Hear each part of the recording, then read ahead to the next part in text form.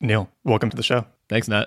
I'm very excited to have you here for our more in-depth conversation on Antifragile by Nassim Nicholas Taleb. I think that we started to get into it, but realized that it deserved an episode of its own. Absolutely. So we're going to do a little bit of an experiment here, doing a deep dive into this book and hopefully talking about the concepts in a way that will be valuable to the audience, whether or not they have read this fantastic book. Awesome. And yeah, if you haven't read this book, you absolutely need to, as you'll see during this show.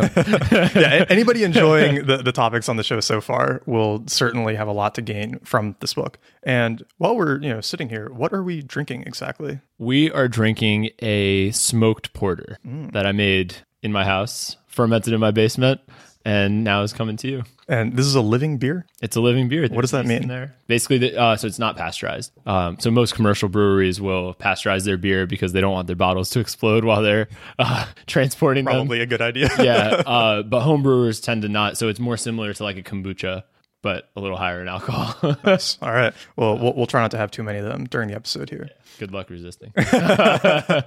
So obviously we're talking today about the book Antifragile. And the central theme of this book is this concept of antifragility, which we've just explained from the introduction. Taleb introduces as the opposite to fragility. Another useful way to conceptualize it is some examples he gives from mythology, which I particularly like. Do you want to run through those for people? Yeah, sure. So actually, before we even get into that, something that I find really useful when trying to understand anti-fragility, because it is slightly tricky. It took me a few times reading the book to really get it. But, so you have things that are fragile, which basically means that they are affected negatively by stressors. So that could be time, it could be anything unexpected, basically. Then there's things that are robust, which, and that's kind of what made the concept click for me. Robustness are things that are resistant to negative effects that happen from these stressors. And then you have things that are anti-fragile, which actually benefit when there's a stressor. And that's usually the camp you want to be in. Right. There's a few examples. Damocles, he is... Well, actually, you want to give this example? Sure, I can talk about it. Seems like something you know better than I do. Well, no, so Taleb uses these analogies in the book to explain some of the concepts, right? And he's drawing from mythology because one of the underlying arguments he makes is that a lot of the best wisdom does come from these old myths. Absolutely. And so he tells the story of Damocles, who is dining with... I can't remember who, one of the gods, but as he's dining, there's a sword dangling above his head by a horsehair. And so throughout the whole dinner, he is at odds of, at any moment, having the sword fall and kill him. He's living in an extremely fragile situation. The myth of the phoenix helps us understand robustness. When the phoenix is killed, it turns into ashes, and then it is reborn from its ashes. It doesn't come back stronger or weaker, but it's fairly robust to any really bad thing happening to it. And then we have the Hydra, right? So the Hydra in the myth of Hercules or Heracles, however you prefer, demonstrates antifragility in that whenever one of its heads is cut off, two grow back. It can still be killed, but in response to most stressors, it becomes stronger. Yeah, I think that's a really good way to explain it. Yeah. And then he goes on and he applies it to some more topical examples that we can all relate to, right? So things that once you notice them, you'll start to see it more and more around you. Little systems where when a stress is added, it becomes better. The easiest one is definitely the human body. Oh, absolutely. Right. Yeah. So people who lift weights, right, you're putting a stress on yourself, tend to grow bigger muscles. If you never lift weights, you're probably not going to grow any muscles. Yeah, you become weaker. Yeah. and he puts particular emphasis on, with the human body, it responds to the next potential stressor. So if you're lifting a 100-pound stone, your body will respond by becoming able to lift a 105 or 110-pound stone. It doesn't just prepare for the same battle, it prepares for the next battle. Yep. And he particularly contrasts this to human systems where we're usually responding to the last war instead of fighting the next potential one. This was one of the criticisms of the meltdown in Japan, where they had only built the nuclear reactor to withstand the strongest earthquake they had ever seen, instead of the strongest earthquake that could ever happen. And if you also start thinking about the limits of human records and how short of a period of time we actually have records for relative to the age of the Earth and how long earthquakes have been going on, that's particularly a bad scenario to be in. So throughout the book, he's using antifragility in a lot of different ways to explain how we should think about different situations, and most importantly, how we can build more antifragility into our own lives and avoid being fragile. And in many ways, this is a response to what he discussed in Black Swan, where he showed how these massive, unpredictable events have a huge impact on human history, human development, and they are always unpredictable. So one of the goals of being more anti-fragile is that you can respond positively to sudden changes in your environment, or at least you can be not entirely wiped out by them. And he gets very quickly into jobs and how this applies to work. And he has a really interesting story that highlights this quite well, how different jobs can be more fragile and more anti-fragile. And so I'll read from the book here. I was in Milan trying to explain anti-fragility to Luca Formenton, my Italian publisher, with great aid from body language and hand gestures. I was there partly for the Moscato dessert wines, partly for a conversation in which the other main speaker was a famous fragilista economist. So, suddenly remembering that I was an author, I presented Luca with the following thought experiment. If I beat up the economist publicly, what would happen to me, other than a publicized trial causing great interest in the new notions of fragilista and anti-fragilista? You know, this economist had what I call a tête à boeuf, a face that invites you to slap it, just like a cannoli invites you to bite into it. Luca thought for a second. Well, it's not like he would like me to do it, but it wouldn't hurt book sales. Nothing I can do as an author that makes it to the front page of Corriere della Sera would be detrimental for my book. Almost no scandal would hurt an artist or writer. Now, let's say I were a mid-level executive employee of some corporation listed on the London Stock Exchange, the sort who never take chances by dressing down, always wearing a suit and tie, even on the beach. What would happen to me if I attacked the fragilista? My firing and arrest record would plague me forever. I would be the total victim of informational anti-fragility, but someone earning close to minimum wage, say a construction worker or a taxi driver, does not overly depend on his reputation and is free to have his own opinions. Yeah, we were actually talking about this a little while ago about how Nat in his current free life, right, you're very much anti-fragile right now in terms of the opinions that you can share. I like this blog post that you very recently published. I think it was called "You Can't Say That Because You're White." Yeah. And I think that actually very much demonstrates this point, because if you work at any, let's say, Fortune 500 company and you publish that blog post, most people probably won't care, but someone would possibly report it to HR, and you very likely get fired, and that would be that, and then that would plague you for a long time. Nat can publish it, and whether or not you agree with the point, I think it's an article that will get shared and has been getting shared quite a bit.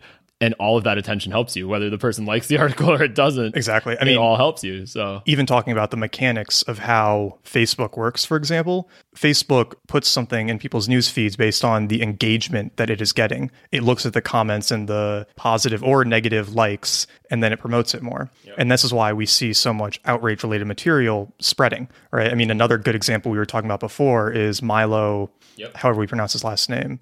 Yeah. Good luck. Good luck. But, sorry, Milo. Sorry, Milo. Yeah, if you're listening.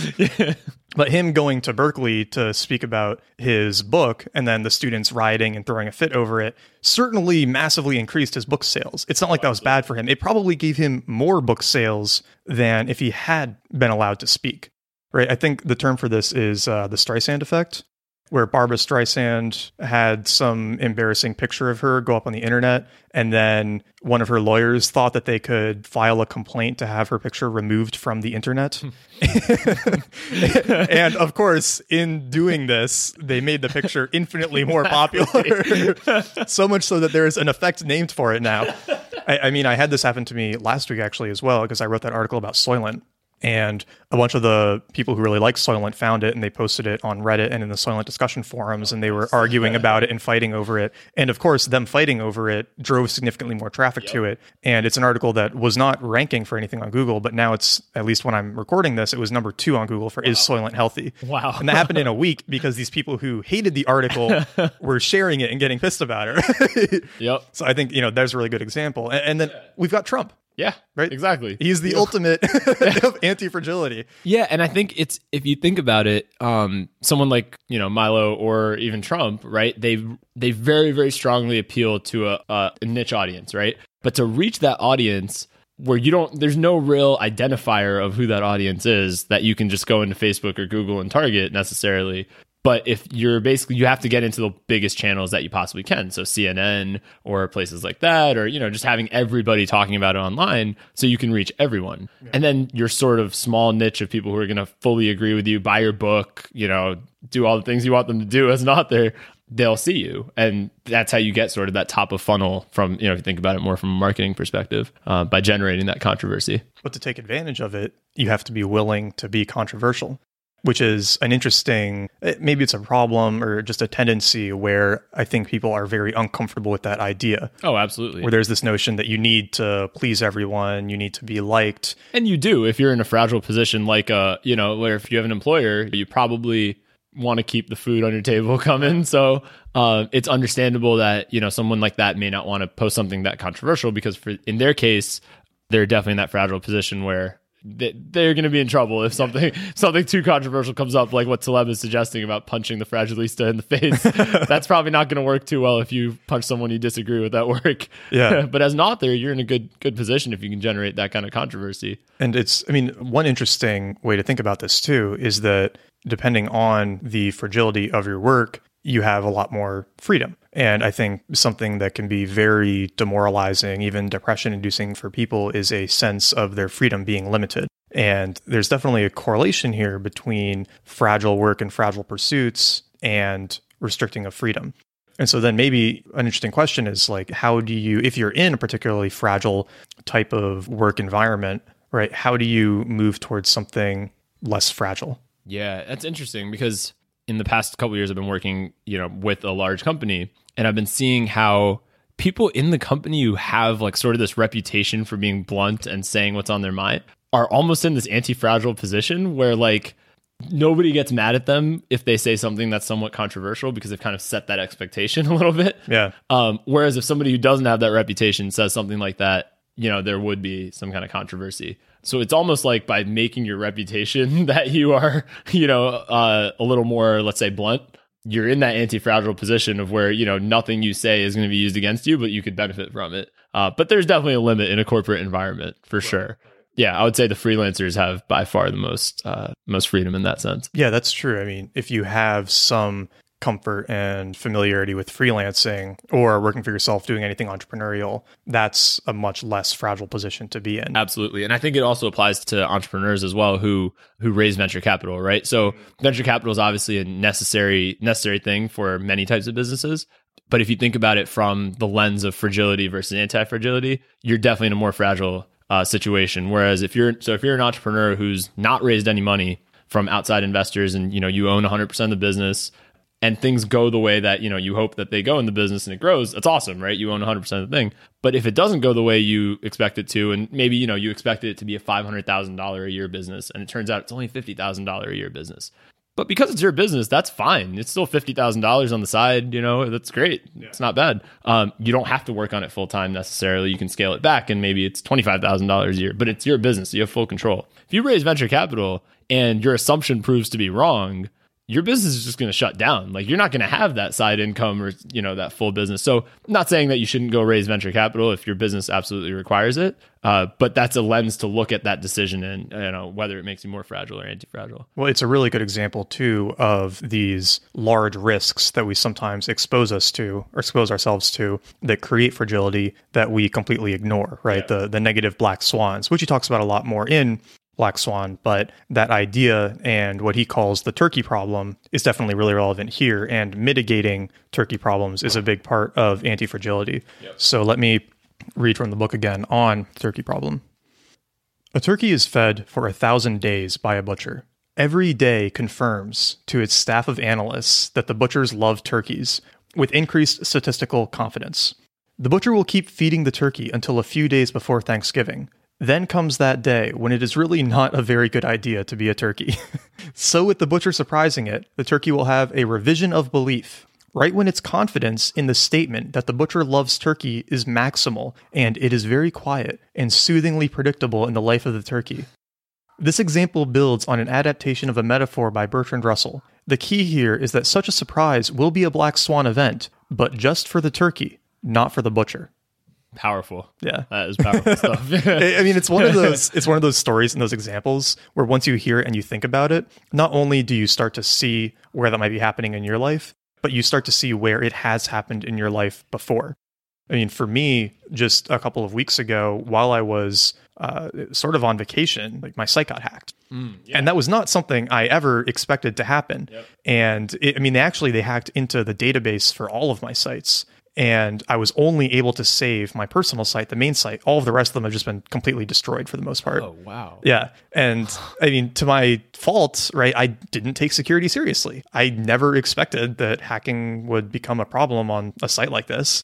And so literally every day I got a little more confident, like, oh, I would never get hacked. Oh, that would happen. No. And then sure enough, one day somebody emails me and says, hey, your site is like redirecting people to these scammy ads and things. And then it was like a mad dash to try to salvage what I could before everything got destroyed. Oh, wow. Yeah. But that's a perfect example, right? You never expect something like that to happen to you until it does. But then, and this is the important side. In hindsight, it seems obvious. Yeah. Exactly. Right? Honestly, for me, the event I always think about is 2008, like the financial crisis. Yeah. And I think for a lot of us who kind of grew up in that time, like, at least for me, I connect everything Taleb talks about to that, I think, most strongly. And I think when you hear things like, oh, housing prices always go up, or anything like that in any industry, right? Or it doesn't even have to be business related. It could be anything related to the human body as well. Anytime somebody makes a blanket statement like that, you start thinking about the turkey problem, and you're like, well, I don't want to be the turkey in this situation. Exactly. Bitcoin always goes up. Yeah, Bitcoin always goes up, or the internet has never gone down, right? I mean, there's some really weird fringe stuff. Yeah, or like... no invasions on U.S. soil. Exactly, yeah, things like that, right? So the turkey problem is powerful, I think, and especially that example of, if you think about how statistical confidence is calculated, the more sort of so that 999 days in, it's at the highest possible confidence value. Exactly. To be fair, that turkey had a p-value of what, 0.001. Yeah. Right? That's really high statistical confidence. That'll get published in Nature, and then the next day it'd be very surprised. Yeah, and I think I think we'll probably get into this a little bit later, but you and I think already are a little suspicious anytime studies come out saying something, but maybe not everybody is. So that's definitely something to think about. Well, he makes a good distinction here too, in that some things are more prone to black swan events than others. And he makes this distinction between extremistan and mediocristan, where you can imagine certain things belonging to mediocristan, a sort of imaginary world or place where there's a very limited range of differences. So human height is the typical example, where the shortest person, assuming that they're not genetically impaired in height or something, is probably going to be 4 feet, and then the tallest person will be 8 foot something, 9 foot something. It's a fairly limited range, and if you have 1,000 people in a line and you add one person to the sample, the average height is not going to move very much. There's not going to be someone who's 1,000 feet tall. Exactly, comes in 1,000 feet tall or 1 inch tall. Yeah. Whereas with wealth or book sales or website traffic, a single addition to the sample size or to the sample can completely change the average and everything else, right? Bill Gates walks into a bar. You have me, you, Adil, and a couple other people that we know in the room. And then Bill Gates walks in, the average wealth is just over $1 billion per person. Yeah, right. Exactly. And so what Taleb is saying with that is that in those extremistan cases, you're more vulnerable to these major sudden changes, right? They're more prone to these huge unexpected variables, right? And those are the areas where you have to be like extra careful of these sudden massive changes happening.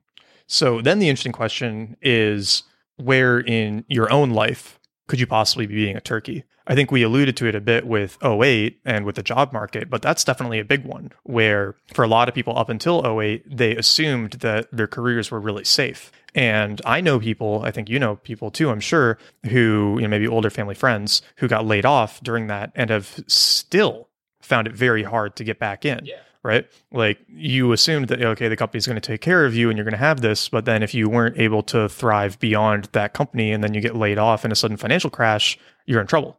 Same thing with investments. Yeah, absolutely. I think there's a lot on this one where, even if you think about like automation, for example, like right now your skill might be highly valued, and I'm not of the belief that everything can be automated, that, humans are completely replaceable by computers, but there are certainly fields where it makes a lot of sense and it will happen. But a lot of people, especially older folks, I've seen, do not necessarily recognize that threat. And in those cases, they're the turkeys, right, in the situation, or could become the turkeys in that situation. I think taking it back to college too, I remember, there were a few friends I had in the engineering program who might have viewed like, okay, well, we have a Carnegie Mellon engineering degree. That's going to guarantee us a job, right? It doesn't matter what else you're doing or what else other skills you're working on. Yeah. Or I had a 4.0 GPA, that's going to guarantee me a job. And that might be a very strongly held belief for you because in high school that got you into a great college and, you've kind of seen that happen. But that's not necessarily true, especially, I think increasingly so. It's becoming much more of a skill-driven economy as opposed to a credential-only economy. Well, that was Charlie Hohen's whole story that he talked about when he came on. It's a great episode. It's a good episode, yeah. Where he said, he graduated with basically a perfect GPA, good major, and just couldn't get any jobs, right? And so that was why he had to start reaching out to people to work for free initially because there were literally no other options. Yep. And Taylor Pearson, also a guest on the show, has a really good article titled "Welcome to Extremistan, Don't Be a Turkey," which talks a lot about this job choice issue and,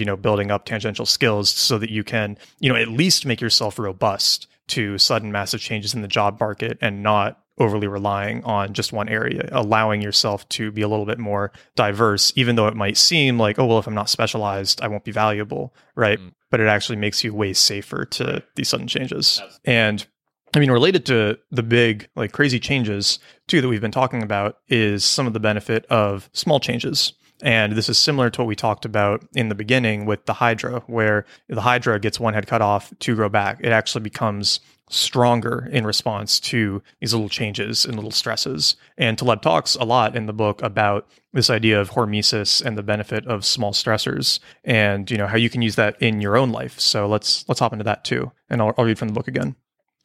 Let us call mithridatization the result of an exposure to a small dose of a substance that, over time, makes one immune to additional larger quantities of it. It is the sort of approach used in vaccination and allergy medicine. It is not quite anti-fragility, still at the more modest level of robustness, but we are on our way. And we already have a hint that perhaps being deprived of poison makes us fragile, and that the road to robustification starts with a modicum of harm. Now consider a case when the poisonous substance in some dose makes you better off overall, one step up from robustness. Hormesis, a word coined by pharmacologists, is when a small dose of a harmful substance is actually beneficial for the organism, acting as medicine. A little bit of an otherwise offending substance, not too much, acts to benefit the organism and make it better overall as it triggers some overreaction. This was not interpreted at the time in the sense of gains from harm, so much as harm is dose-dependent or medicine is dose-dependent. The interest to scientists has been in the non-linearity of the dose response. So here he's introducing this idea, right? Hormesis, where in some cases, doing a little bit of harm to a living thing actually makes it stronger. We've already talked about weightlifting, I think is a perfect example. In the moment, you're certainly making yourself weaker. You're stressing yourself. As anyone who's ever tried to walk up the stairs after doing squats has felt. Exactly. Or after a long run. Or but in response, your body becomes stronger. Right? It's not like a car where if you drive it for 1,000 miles, a car doesn't get better after being driven. It's slowly getting worn down. Right. But if you run, okay, not 1,000 miles, but a few miles, you become better at running. And so then the question is kind of what are other areas where a little bit of stress is a good thing? I've the last kind of couple of years have been doing, started like a fasting habit. I know you do as well. And I find that to be really, really helpful. And I'm not sure about all the science behind fasting or not. I haven't looked into it that much, but I know for me personally, from a psychological standpoint, I find that so I travel a ton for work, and a lot of times you don't get access to good food necessarily on an airplane or in an airport. And I actually now kind of turn those into fasting days. And psychologically, it makes me a lot less panicked about, I'm missing a meal, just even if it's a busy day or, I'm just not in a place where there's good food that I want to eat. I'm not like necessarily thinking about it. And I found that even it makes you more, this is probably more on the robust camp, but you're definitely robust to like hunger pangs as well. Like I know before I started fasting, if my stomach was growling, there's definitely that alarm clock in your head of like, hey, it's time to eat, man, hurry up. But now you get those, you just kind of like observe them. You're like, okay, it's an option. You're hungry. It'll go away if you don't eat. If you eat, great. That's awesome. But now you can be smart with your choice. And I know you've gone deep into the science of fasting, so I'll let you continue on that. Well, I mean, building off what you just said, if anybody listening to this, if you get hangry, You know, if you've gone for an hour or two without food and you start to get annoyed and irritable, that's a sign that your body has sort of forgotten how to go without food.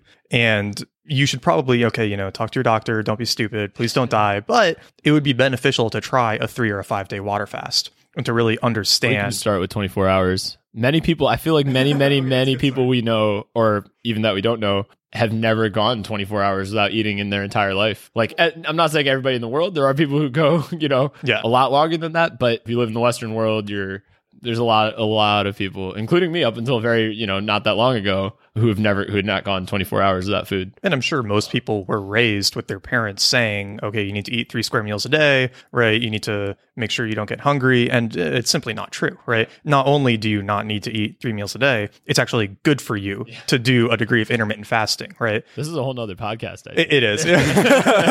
We'll try to link to some of the research, right? But I mean, there's very, very few things that have been strongly reproducibly demonstrated to increase longevity and health, and fasting is one of them. Yeah. But so few people do it. And if you look at a lot of the research on, like, especially being overweight or not being able to process glucose properly, one of the leading theories is that by being overfed, not in quantity, but in frequency, we lose the ability to, again, like, process our own fat as energy, right? Which is the whole purpose of it. Which is exactly, it's why it's there.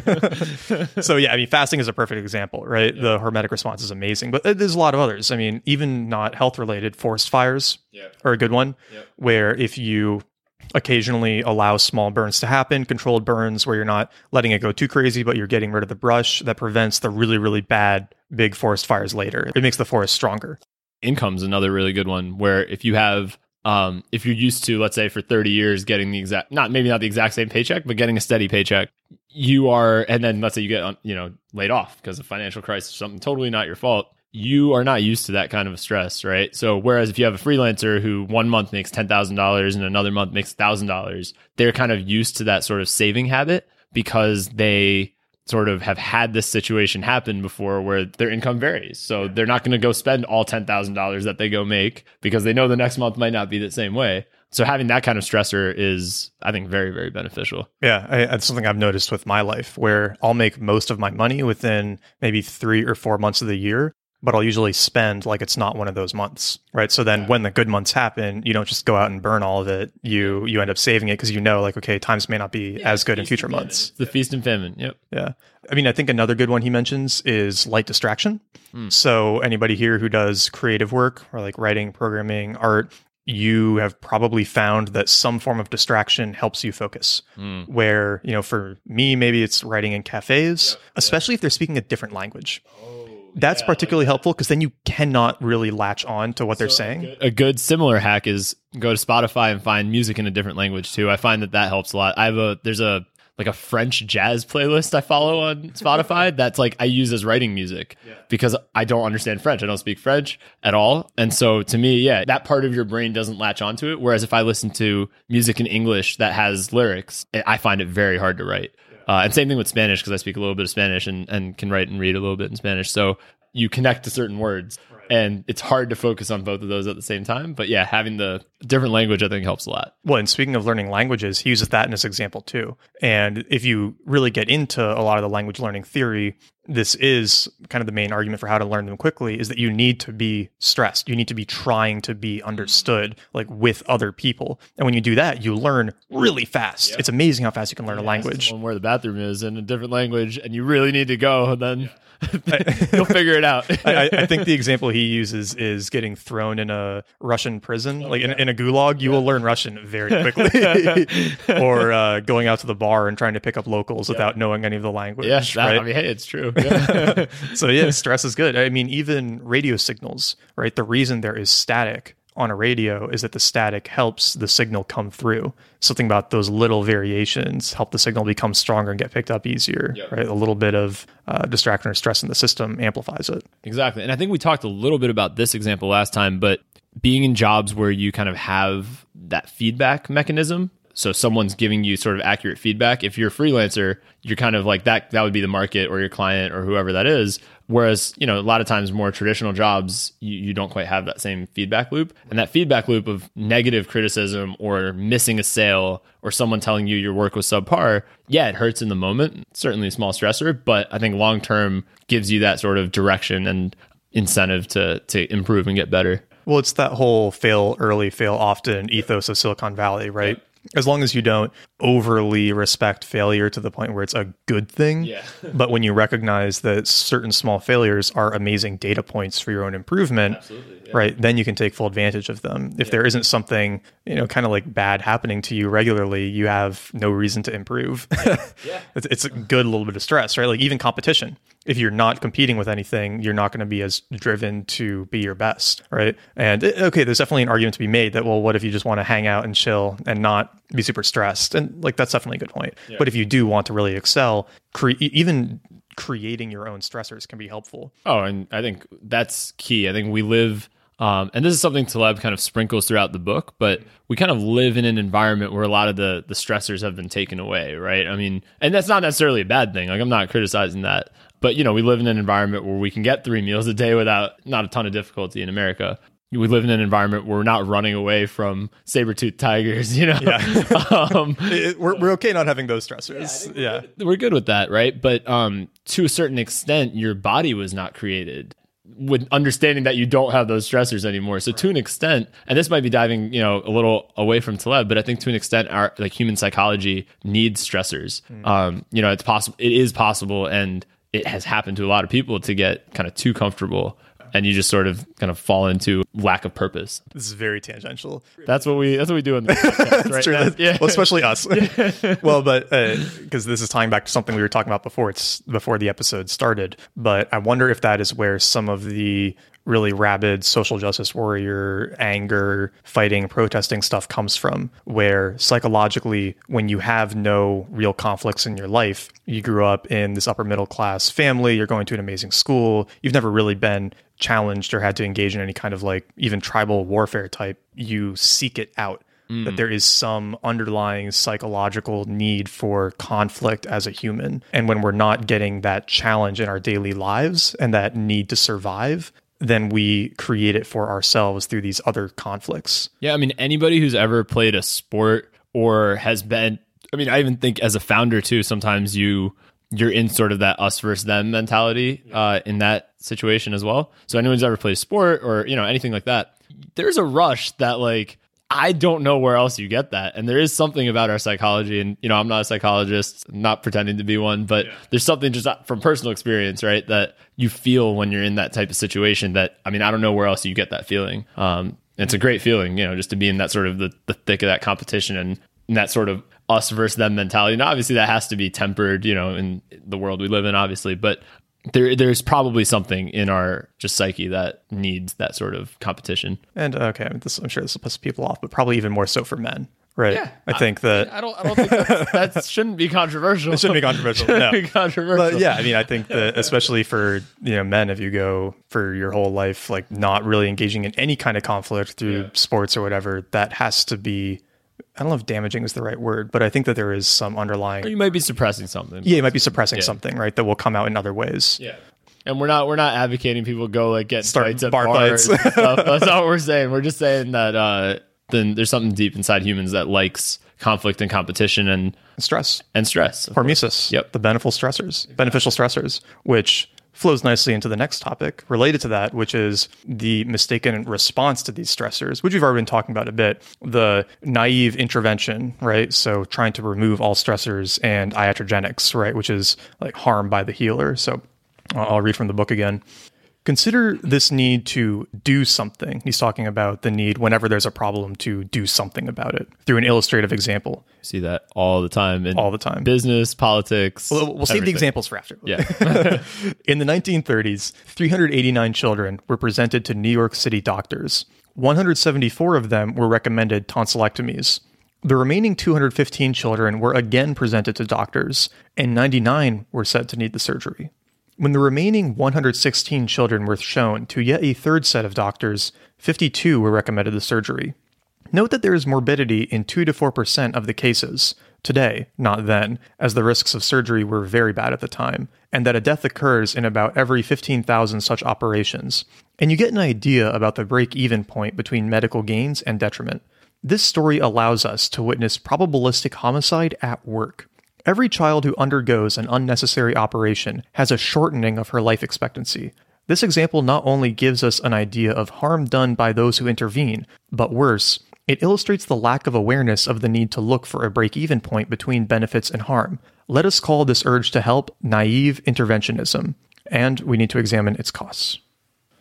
It's pretty interesting when you think about it. There's a lot of cases like this where the desire to intervene has caused more harm than good. I mean, most medicine until the last 50, 100 years it's pretty much as dangerous to go to the doctor as it was to do nothing. Yeah, right. If not more dangerous. It's not more dangerous, right? Think of childbirth. Yeah. Right? Before they understood all of the hand washing stuff, child mortality was extremely high. It was probably more dangerous to give birth in a hospital than at home. Yeah. It was certainly close to as risky. Yeah. I kind of view this whole section from Taleb as very similar to that quote that almost like the road to hell is paved with good intentions, where it's a lot of times these interventions are not coming from a bad place. People want to help, they want to improve something, they want to fix the problem. But the naive part is totally right. I mean, there's not a lot of times, most of the time it seems that the intervention is almost worse than the actual problem that they're trying to solve. Well, it's like the soccer mom criticism, right? Where if you never let your kid fall over or get hurt or, solve their own problems, they'll never learn how to do it on their own. And if you always intervene with your body and prevent it from doing any kind of suffering, then it never learns to handle that harm itself. Yep. Right? He gives the good example of swelling in response to an injury, and how I guess he went to the doctor for something and they were trying to ice the swelling to reduce it. And then he, of course, being Taleb, went home and looked it up, and there's really nothing to back up the need to ice something swelling. It's just something that doctors do to do something. And of course, that's what the incentive is too, right? Like nobody, I mean, if you go to a doctor and they say do nothing and then you die, they will get sued. Absolutely. But if you go to the doctor and they do something and then you die, it's like, oh, well, at least they tried, right? Exactly. So they are actually anti-fragile in that scenario. But you are not. You are not. The doctor is much safer than you are. Yeah. So the doctor's basically taking an action where, if by some chance their intervention works, it's awesome. If it doesn't work, they have no downside. Exactly. So, well, I think an interesting example that's been coming out recently is with shoulder surgeries. I'm not familiar with this. Yeah, I guess a lot of people who developed shoulder injuries from sports and other activities when they were younger, it used to be something where you would go to a doctor eventually and then you would do some shoulder surgery to repair the damage. Now it turns out that you can also repair the damage just by hanging from a bar for a few minutes a day, and it recovers remarkably quickly. But that's not something that, a doctor would ever prescribe. Yeah. Right. And there's just this desire to fix something by drugs and by surgery instead of by other means. You could tie it to so many things, but diet and exercise as well. It's how many conditions are fixable? There are some acute conditions, right, where you absolutely need drugs or you might need surgery. And certainly I don't think even Taleb is advocating that you don't take those drugs in those scenarios. But I think there's a lot of things, maybe more things that might be like cholesterol or blood pressure or things like that, where you can get into the whole marker versus condition issue as well. But even if, let's say, you take those things as fact, lifestyle may improve those things differently than taking a blood pressure pill. Well, I think cholesterol is a perfect example of it, because for a long time, the concerning threshold for cholesterol had been going lower and lower and lower, and the level at which they would prescribe statins was going higher and higher and higher. And then we've been starting to see a lot of the problems with statins and how they are actually a pretty dangerous drug as well. And so now we're thankfully starting to see a movement away from that, and even from believing that cholesterol is a negative indicator of health, right? Yeah. It turns out that that's only true when it's combined with a very high refined carbohydrate diet. If you don't have that in the picture, people can have a high cholesterol and be totally fine, which explains why you've got these crazy areas like Sardinia in Italy where they're eating, pork and drinking wine and have crazy high cholesterols, but they're totally fine. They're totally healthy. And when you look at this one indicator in isolation, there's this desire to do something. And I mean, unfortunately, it's people sometimes trust authorities too much. Yeah. And I think also taking out of health for a minute, anytime you kind of have a metric, that sort of becomes what you optimize for. So, I know in a lot of lead driven businesses, for example, they're not great necessarily at tracking through the conversion rate of the lead, but they know that, hey, more leads equals more money. right? But they don't necessarily know like what types of leads, or if there's ways to cut that differently, or define a lead maybe a little more tightly than they currently do. But then when you're starting to judge like salespeople on leads, that's of course what they're going to optimize for. And there's a funny story actually. Last week I was in, or not last week, now it's been a couple of weeks. I was in Mexico, and when you're staying at a resort, sometimes they want you to take like a tour of the resort, and in exchange they give you like a $100 gift card or whatever. So I was there with a couple friends, and we were asked by one of the check-in people if we want to take the tour. Now, as we're filling out this form for the tour, we got $100 off of some things on the resort. So it was awesome. Why would we not do it? 30 minutes of work, and we're on vacation. So why not? Free drinks, basically. Yeah.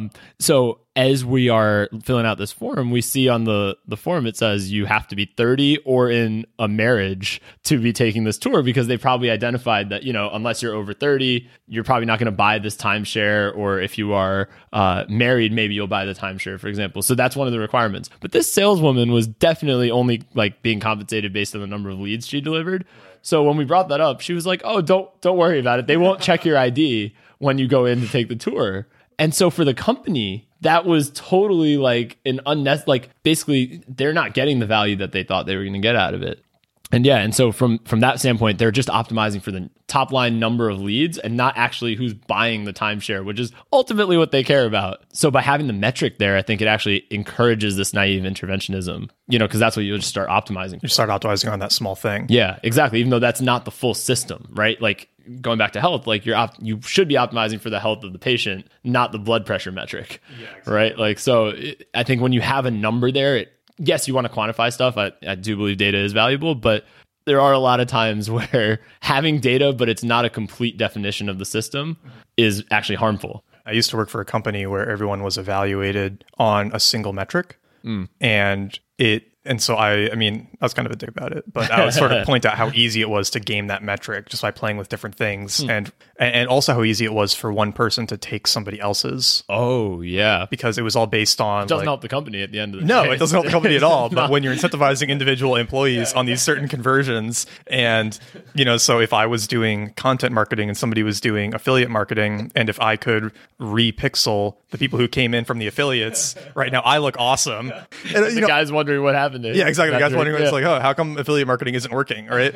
But something a friend told me about that is a really good solution for that is this idea of like paired metrics, where you never track one metric in isolation. You always track it against something else. So you might have, for a site, it's going to be traffic and sales conversion rate, because you don't just want tons of crappy traffic, and you also don't want an amazing conversion rate, no traffic. Or for a good example with health might be like healthy diet and level of activity. Because if you have amazing level of activity but a terrible diet, you're still going to be bad. And if you have an amazing diet and no activity, you're still going to be in a bad situation too, right? Like it's never simple enough to just isolate one thing. But I mean, going back to the more like specific naive intervention, one example he gives that I like a lot is the ADHD example. Oh, yeah. Were you ever tested for ADHD when you were a kid? I was never tested. I definitely should have been. I ended up in the principal's office like a number of times during elementary school. I was like very disobedient student. I was never good in classes. I kind of would like, the only reason I ended up getting into good schools, I think, was that I was okay at cramming at the very last second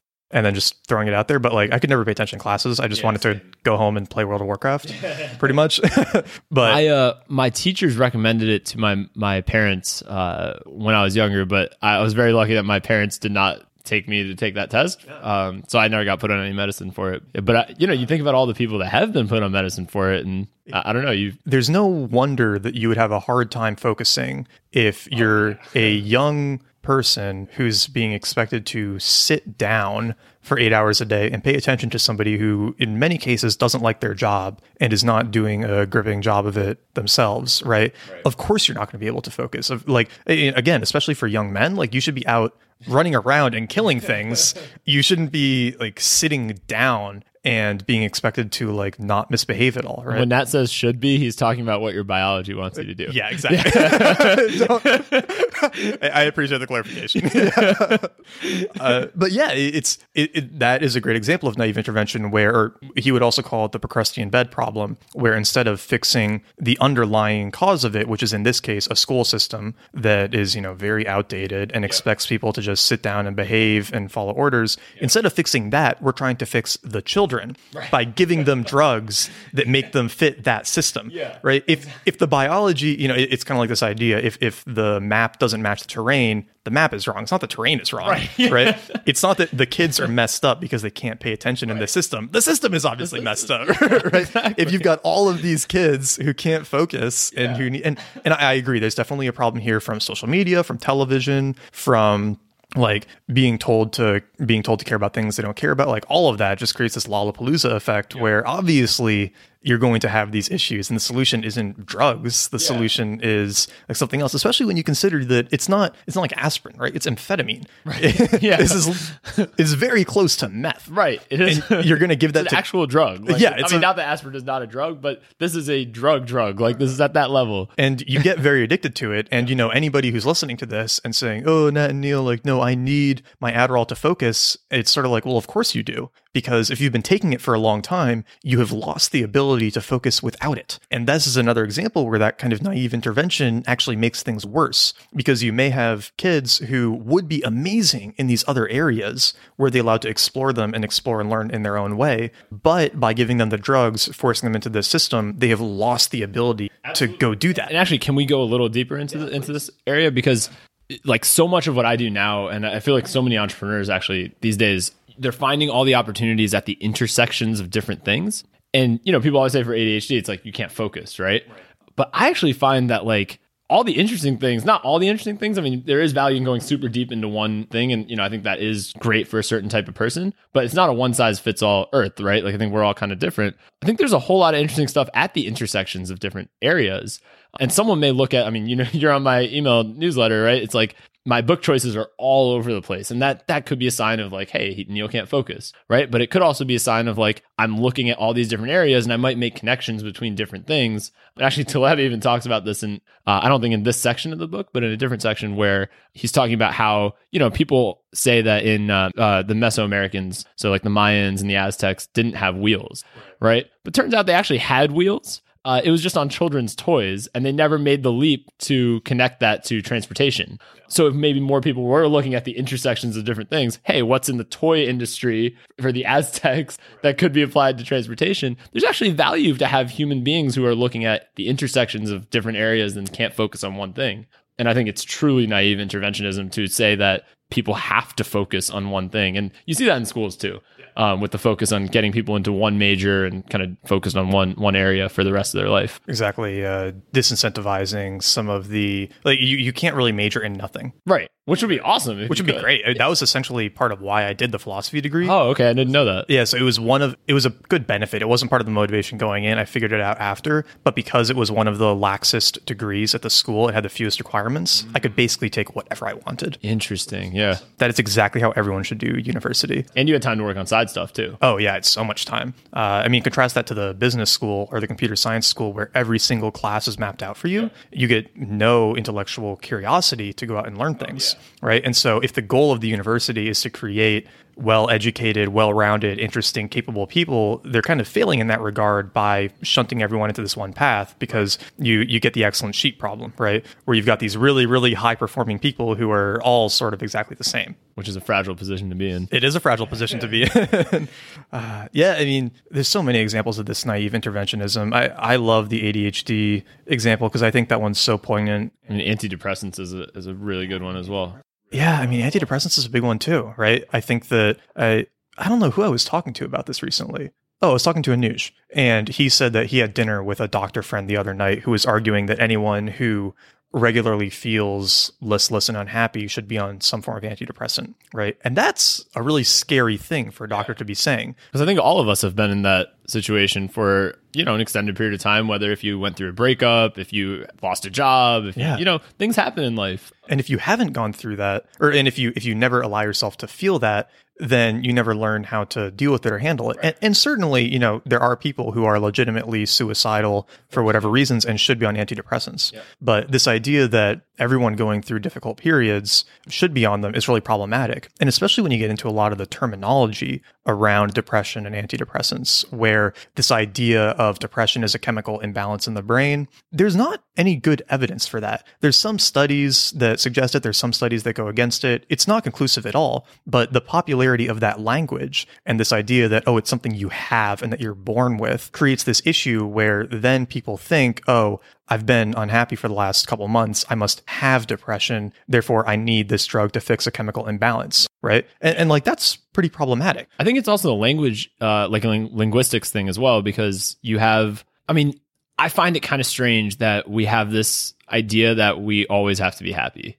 I don't think that's how humans are. Like, I write some of my best stuff when I'm really upset. Yeah. I mean, right? You do some of the best things when you're really like, also, I don't feel like this is, I think, just a way that humans are. But like, when I was living in California and every single day was sunny, I somewhat stopped valuing sunny days. Like, I would get more annoyed about the cloudy days or rainy days, right? And be like, I just came from Pittsburgh, like, right. where it was cloudy like 300 days or something per year.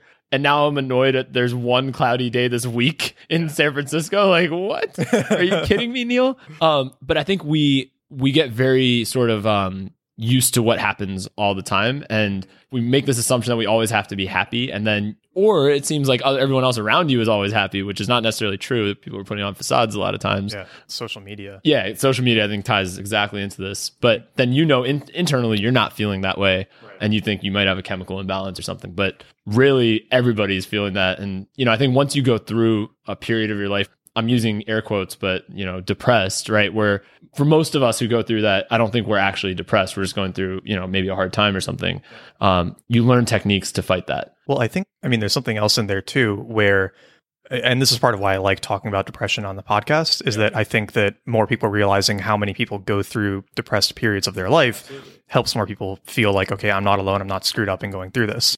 And I do think a big part of it too is there's a difference between being sad about something and being sad generally, right? Feeling kind of listless and unhappy. Yep. And I think that where a lot of the latter comes from, and I know part of it for me, because I was like really bad for a couple of years. And a big part of it for me was this idea that I should be happy, right? And I think this is why depression and suicide are so much more common among affluent people. You don't see people in poor communities or war-torn communities committing suicide. You really only see it in more affluent groups. And I think part of that reason is that when you have everything, so to speak, right? You're well fed and you've got a great degree or a great job and you've got friends and you've got this cool life and it's not making you happy. There's this weird guilt, right? And you may have actually not deliberately chosen all those things, right? You may just be in school because somebody else told you that this was what you should do, and in the job because somebody else told you this is what you should do, and in city because somebody else told you this is what you should do, and none of it's making you happy. Right. And then you feel guilty, right? Like, oh, I should be happy.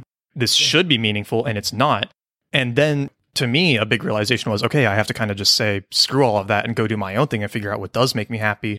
But I think a lot of people go the other way, where they say, no, if all of this stuff that other people say should make me happy isn't making me happy, I must be screwed up. Therefore, I need medication, all these other things, because they are probably right about what will make me happy. And they don't actually like dig in and figure it out for themselves.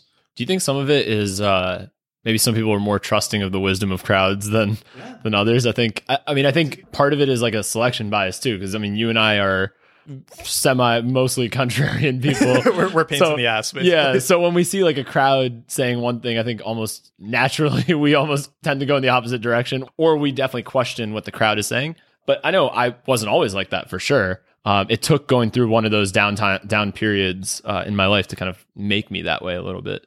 But yeah, I think, so the antidepressant one is a huge example, I think. And then, I think procrastination, you've talked about it. Oh yeah, that's a great one. Talked about it offline or off the podcast. But yeah, I used to always feel so guilty about procrastinating. And I have a big problem with procrastination, but it's only recently or through actually reading Taleb a little bit more that I've been realizing that like, procrastination is actually like a valuable signal that my brain is kind of telling me. Right. It's useful. It's like either this isn't that urgent or this isn't that important to you, right? Like a rule that I've been sort of creating for myself. Or you're not ready to write about this. I know I've had times where I try to write about something and I'm like, oh, I really need to write that blog post. And then like the next day it's like, oh, I really need to write that blog post. And the day after it's like, I really should write that blog post today. Yeah. And you just keep pushing it off. And then you sit down to actually write it and you're like, shit, I didn't do enough research yet. Or I'm just not ready to write this, or I don't have enough experience experience to write this post. Yeah. And there are like, your procrastination's kind of telling you something a lot of times. Well, and sometimes you can harness it really practically. I don't know about you, but I will sometimes create structure for myself so that I procrastinate on it and end up doing other things. So I actually have a weekly schedule of the articles I'm going to publish and what days I'm going to publish them. I have never followed that schedule ever. I love it. But it gives me a framework within which I can, I guess, like goof off and do other things. And then those other things turn into other articles that get published. Like I found in school, I did my best work when I was procrastinating schoolwork or homework, right? And it was a really useful signal of, okay, if I don't actually want to do this, like I either shouldn't do it or I should rush through it at the last minute or go do something else. Or another thing, like with the podcast, for example, I've been looking at the parts of it that I procrastinate most, which were really the editing and the show notes, and I outsourced them, right? I found good people who could handle that. And I was like, all right, if I'm procrastinating it, but it needs to get done, I shouldn't be doing it, right? It's just not your wheelhouse. Whereas doing the interviews and scheduling them is a lot of fun. I love doing that, right? I don't procrastinate it. Like that's what I do to procrastinate the stuff that I think I should be doing. So it's a really useful tool. But if you get sucked in by the whole lifehacker.com belief that like, no, the solution to life is in the next to-do app, right? Then you'll feel guilty every time you're goofing off and doing other stuff when it's actually a great signal. Yeah, that you either aren't ready or you should be working on other stuff. This actually reminds me of a lot of corporate strategy stuff where, companies will put together a corporate strategy for the year, 3-year plan or 5-year plan, almost Soviet era type stuff. And actually Taleb alludes to that with his, was it the Harvard Soviet? The Harvard Soviet complex or something. We should actually explain that maybe a little bit, but well, I think it's just this idea you're talking about, the idea that you can plan. That you can plan an economy for 5 years or you can plan a career for 5 years because it completely ignores that, like, the only way that would work is if there were no black swan events. Or if there was nothing, or if you could predict with certainty, like what's going to happen. We don't know what the weather is going to be next week. So how are we going to predict like economic forecasts for 2 weeks from now, let alone 2 years? Right? It's absurd. But it reminds me of corporate strategy because it's, you have a strategy that's agreed upon at the highest level and stuff. And kind of like the procrastination thing, 99% of the stuff in the strategy never happens. And it's all the other stuff that people are working on while they're not doing the corporate strategy that actually ends up driving the business forward. So it's kind of funny how like it's basically procrastination that's driving these businesses forward. Well, and we actually don't have this on our discussion sheet, but we are going to procrastinate that and talk about this now that it's come up, because I think that dichotomy between top down and bottom up is really interesting too, where all of the corporate strategy is based on like a top down planning where you plan at the high level and then you send it down to the bottom and you say, this is what you guys are going to do. It never works. I have not seen it work. I haven't seen it work at a 5-man company, or I think you haven't seen it work at like 500 person company. Yeah. Or even, 5,000, 25,000 person company. I've never seen it work. I mean, meanwhile, bottom up works very well, where they're figuring it out on the ground and sending it up. I mean, this is like military strategy, right? Where you really just have commander's intent and really high level orders get sent down to the more localized forces, and they know on a high level what they're supposed to be aiming towards. But if you try to control everything from, the Pentagon, like boots on the ground are not going to be able to do exactly what you told them to, because you don't have nearly as much information as they do. Partially tied to this idea that you can quantify everything that is happening on the ground, right? I think there's a lot that can be quantified, and maybe there's more that can be quantified in the future. But where we sit today, like using your Pentagon example, right? I mean, yeah, you can have a video stream going that's delivered to you by drone. You can have like cameras on each of the soldiers' helmets. You can have all this stuff, but I still think there's an element missing that the people on the ground actually have that the Pentagon would not have. There's that extra layer, that sort of gestalt from the full experience that people higher up will never get. Could be the way the air smells, like human instinct, right? There's all these things that, are not necessarily quantifiable that are there. So, or just even sounds, whatever. Like there's no birds going or something, but the Pentagon, like you would just not know that from that distance. Yeah. So I'm going to suggest that we pause here. We get another one of your delicious beers. I think that sounds like a good plan. And then when we come back, we're going to pick up on the barbell strategy. Sweet.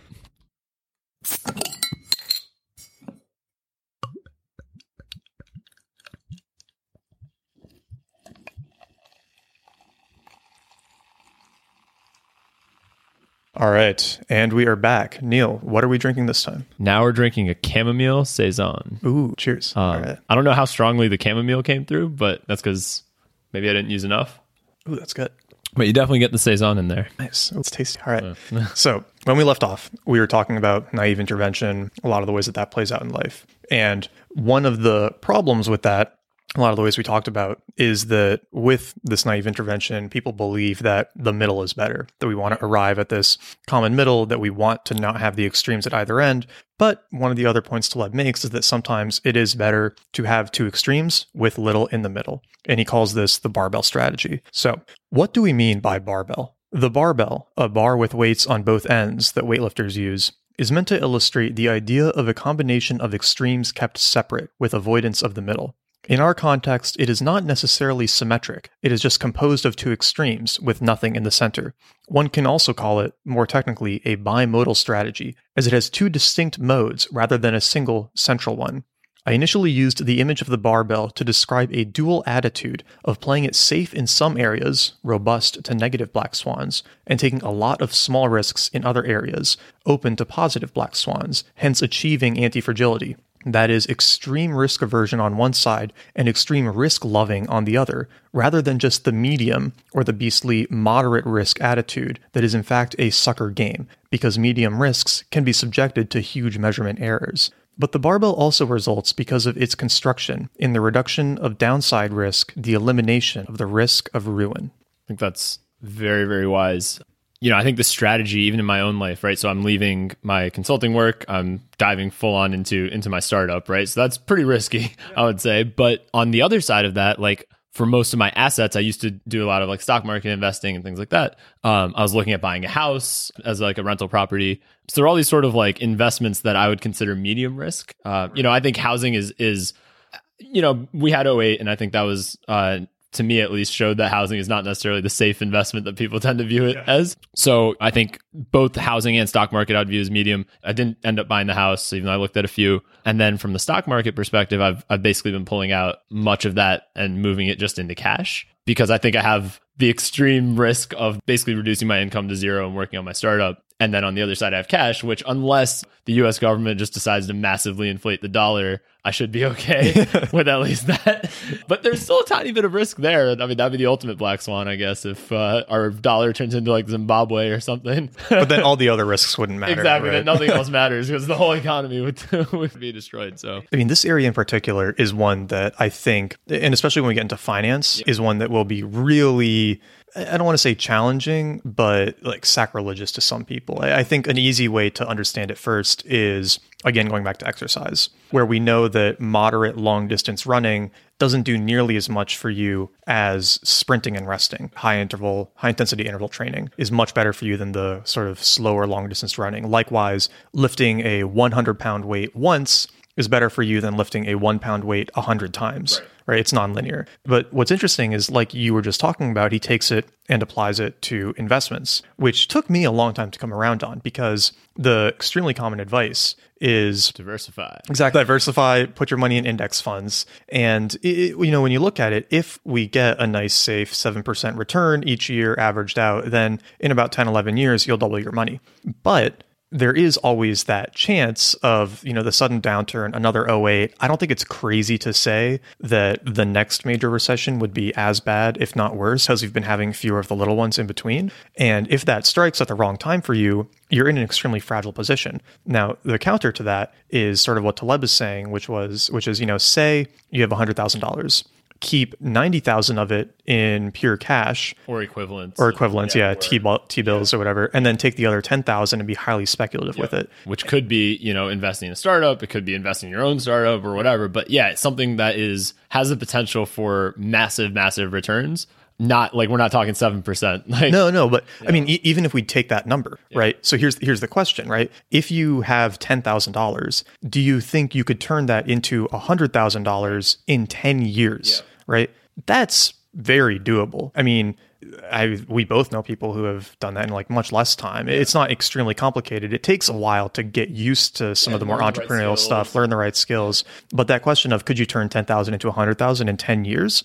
Yes, obviously, like almost anyone can do that. Yeah. And while you're doing it, you have that $90,000 completely safe. Even if the stock market goes completely down, it's still $90,000. Actually, your purchasing power might actually increase in those cases because people may discount things a lot more. Yeah, and you can buy things up when everyone's getting scared, right? And so, I mean, it took me a long time to come around to that too, but I think it gets easier once you have that first experience of leveraging your own money in your own investments as opposed to trusting it with other people. I think there's definitely a big risk that comes from investing in something where you can have no influence.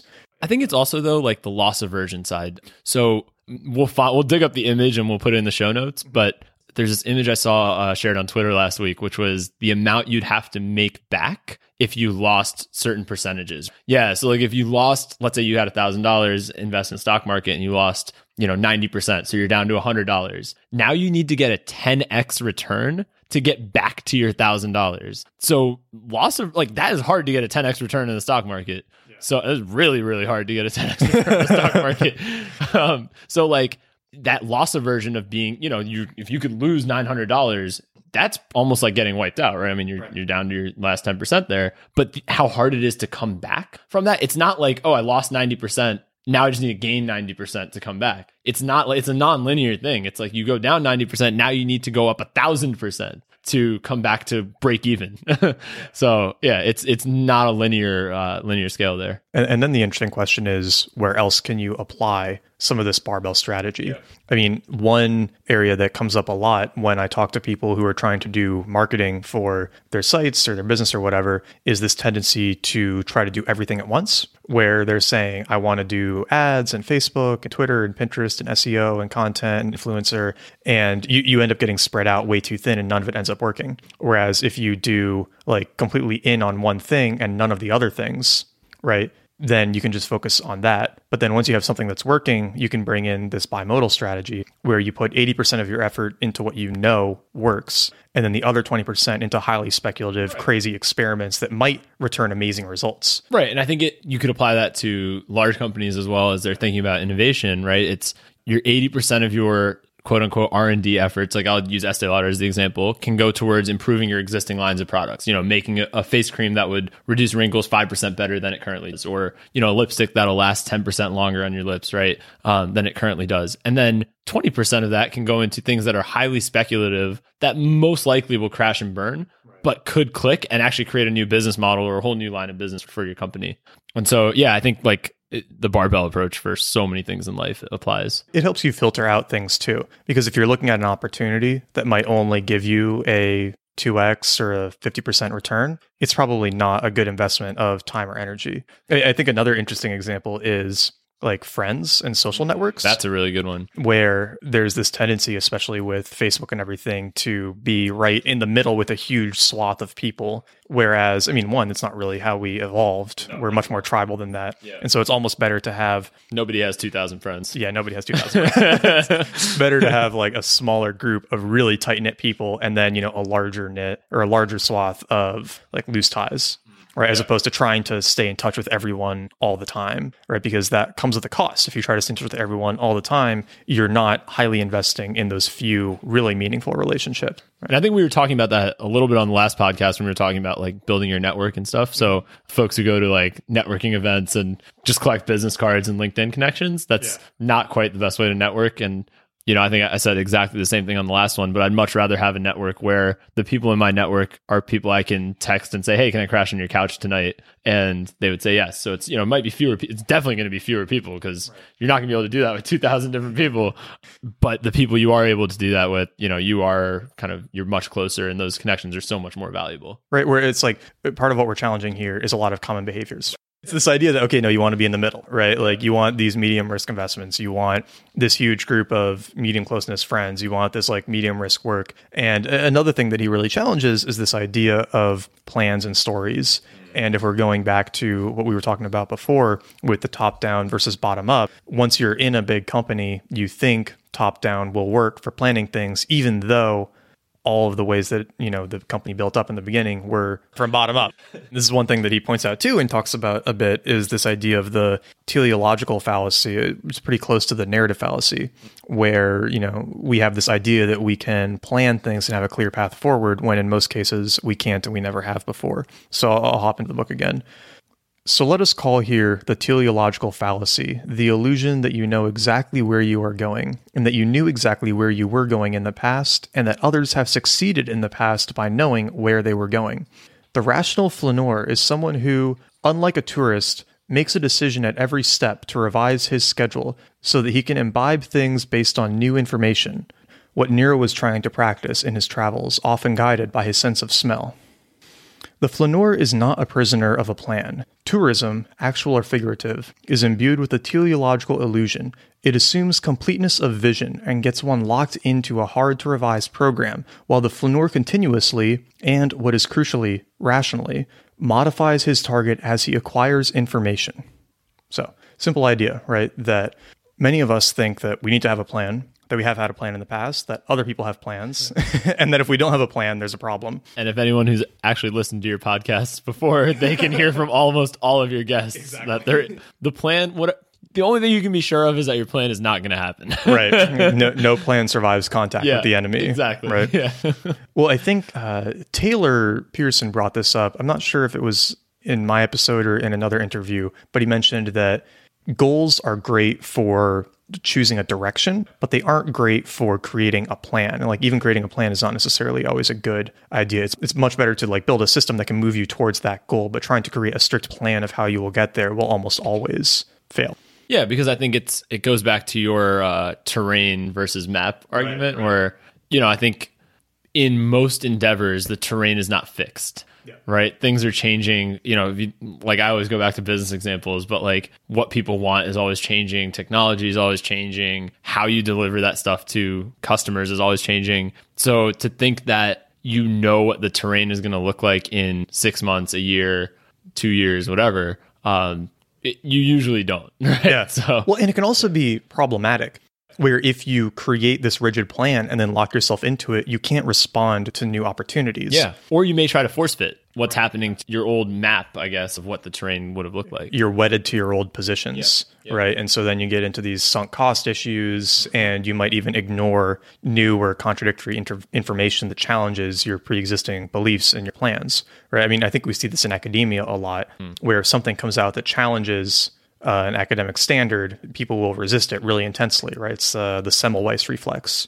right? Where Semmelweis discovered the thing about hand washing and birth giving, and then he tried to tell doctors about it, and they were so resistant to it that they ended up putting him in an insane asylum where he died, right? But we see some stuff like that all the time, where people really don't like having their pre-existing beliefs challenged, and I think part of that's related to this, where if you create a strict plan for yourself and then something challenges it, you don't deviate from it. Going back to college, right? We see this with people who lock themselves into a career as soon as they get there, where they come in as a freshman, they say, I want to go into investment banking.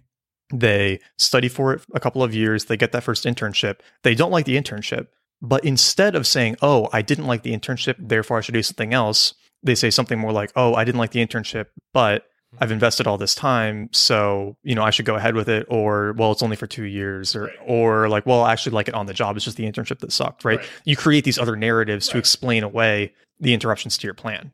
Yeah, exactly. And I think there's one part of the intro that you gave, which I think especially I want to focus on, which is that thing about how you knew exactly where you were going in the past, right? And I think we a lot of times backtrack reasons, or we come up with reasons later for why we did certain things when there was really no reason. And I think, on the last one I gave the example of how I ended up at Mom Trusted over No Wait. And really, it was completely random. Chaz just answered the email first. Yeah. That's the only reason it was. There's no other explanation, but it would be very easy for me to just go back and say like, well, no, Mom Trusted was just so much more impressive as a company. It would be very easy for me to create a narrative around that.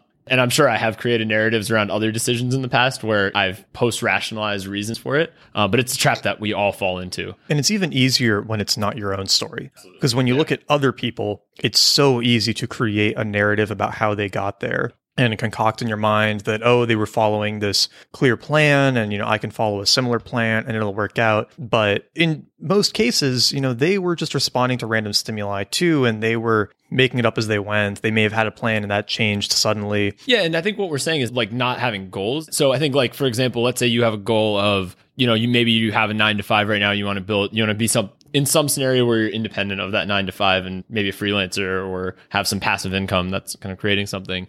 We're not saying don't have that goal, but we're saying don't expect that your plan of building a course that will sell, enough to make you enough money passively that you don't have to work. That plan may not be correct, but your goal might still be correct. There's many different paths to getting there.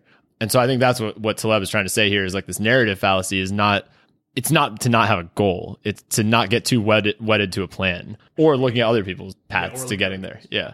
And it actually encourages the kind of entrepreneurial tinkering that we've talked about a lot so far. I think for anybody interested in marketing, Justin Mayers, an earlier guest, and Gabriel Weinberg wrote this book, Traction, which is fantastic for helping startups get customers. And in the book, the process they outline is don't pick a certain type of traction opportunity and just go for that. Take all of them, seriously analyze each one, and then do a little $500 experiment with each one and see, what happens, right? Because if you just create a plan of, I'm going to get 10,000 customers via content marketing, and then you try to go out and just do that, you might get really frustrated. Yeah. Whereas if you had avoided the plan in the beginning and focused more on tinkering, experimenting, and opening yourself up to opportunities, you would have gotten a lot more out of it and you probably could have progressed a lot faster. Yeah, and I think part of it, to moving it slightly further away from the traction example or the goals example is like when going back to what you were saying about like other people's narratives.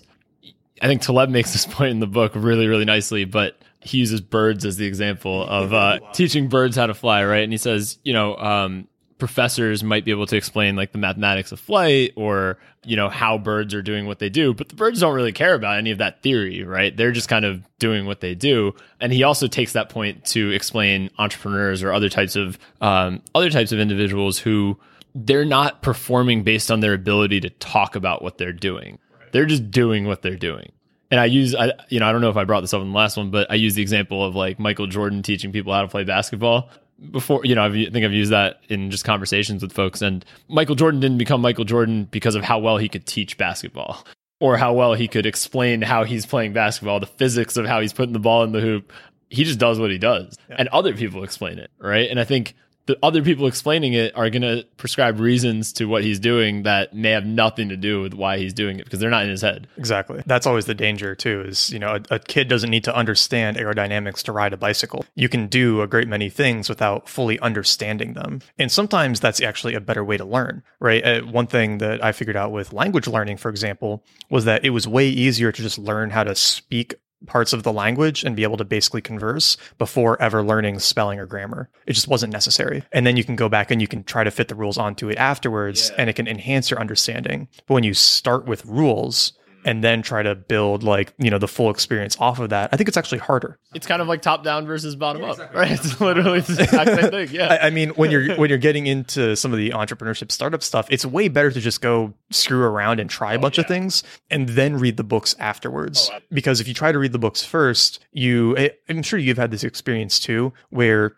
you'll be talking to someone and they'll be talking about something that you understand fairly well. And it will be very obvious from how they're talking that they don't actually know how to do it. They've just read books about it or blog posts, and they're talking about it in this way that it's very hard to describe what gives it away, but you can just sort of tell that there's something different about their description of it where it's missing like a complete understanding. And you also see the exact opposite of that too. There's people out there who you find are using the completely incorrect vocabulary for certain things, but they are definitely know what they're talking about. Exactly. And it's kind of like reminds me of the Fat Tony and Nero.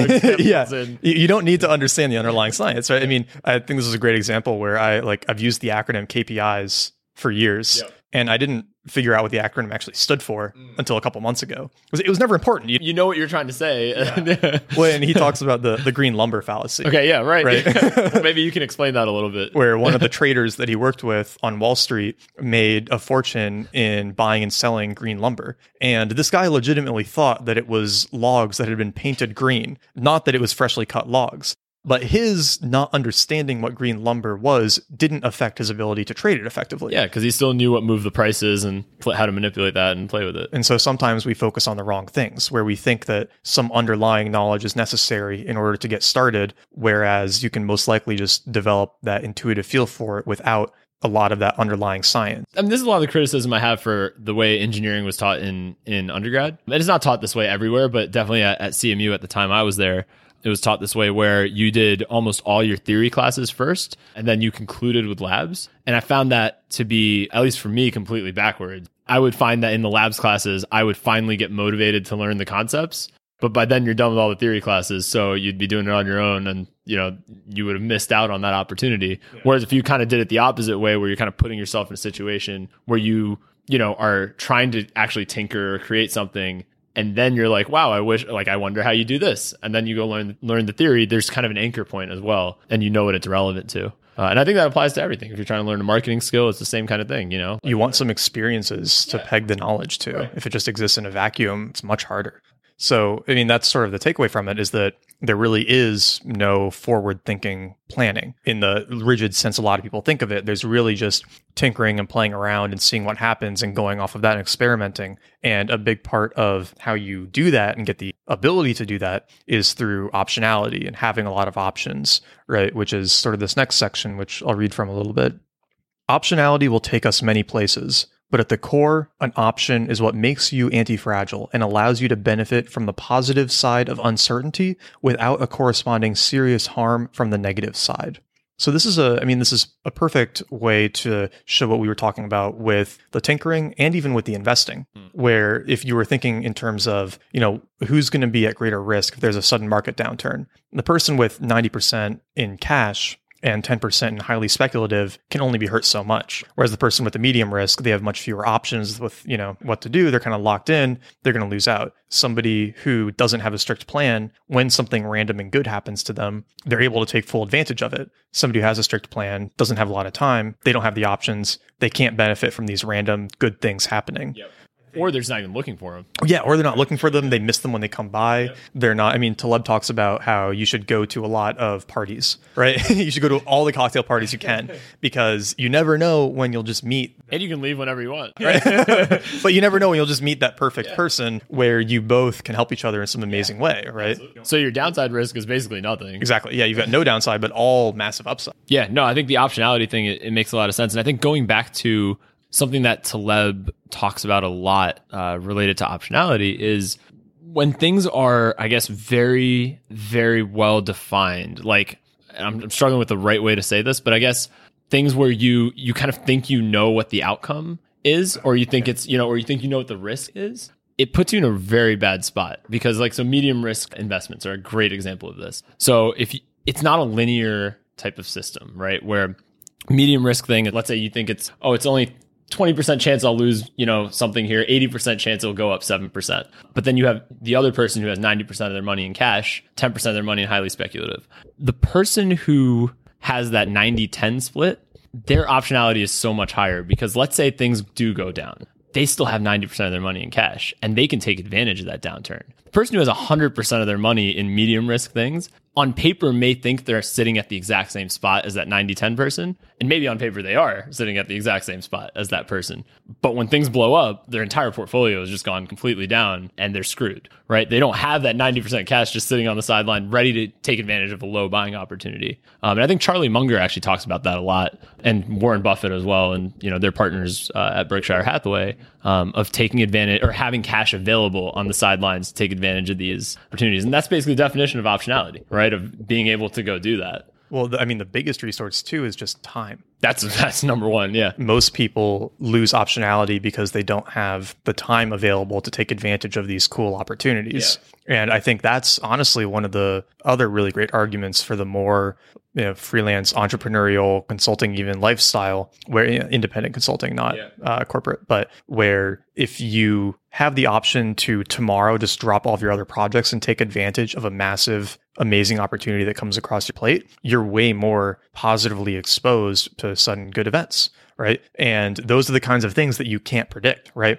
Where if we're going back to the planning fallacy and like the teleological fallacy, looking 5 years ahead for somebody in a very safe lawyer job or whatever, it's like, okay, cool, you've got this nice progression, it's going to go here, but it's clear and it's linear. Whereas the 5 year ahead for somebody doing something more entrepreneurial, it's way murkier. You can't really see any of it ahead. Nat, where do you want to be in 5 years? I mean, I'm still figuring out 3 months, right? Yeah, exactly. So you simply can't do it, because what will most likely happen is that you'll have periods of sort of plateaus or slow growth, and then something awesome will happen and you'll spike up, right? And then you'll kind of plateau again, you'll spike and plateau, and you can't predict what those spikes will be. You just have to keep opening yourself up to them. That's part of why I really like the blog and the podcast, is that every week a given article will probably do the same as the ones before it, slightly better. But then every now and then you have a weird, positive black swan where something goes viral, right? The Soylent community gets all in a fuss about your article and it sends, 10,000 people over the course of a week, right? Like those crazy things happen, but you only get exposed to those positive occurrences by like having the freedom and the options in the first place. Right. And I think in a lot of typical corporate jobs, you are exposed to negative black swans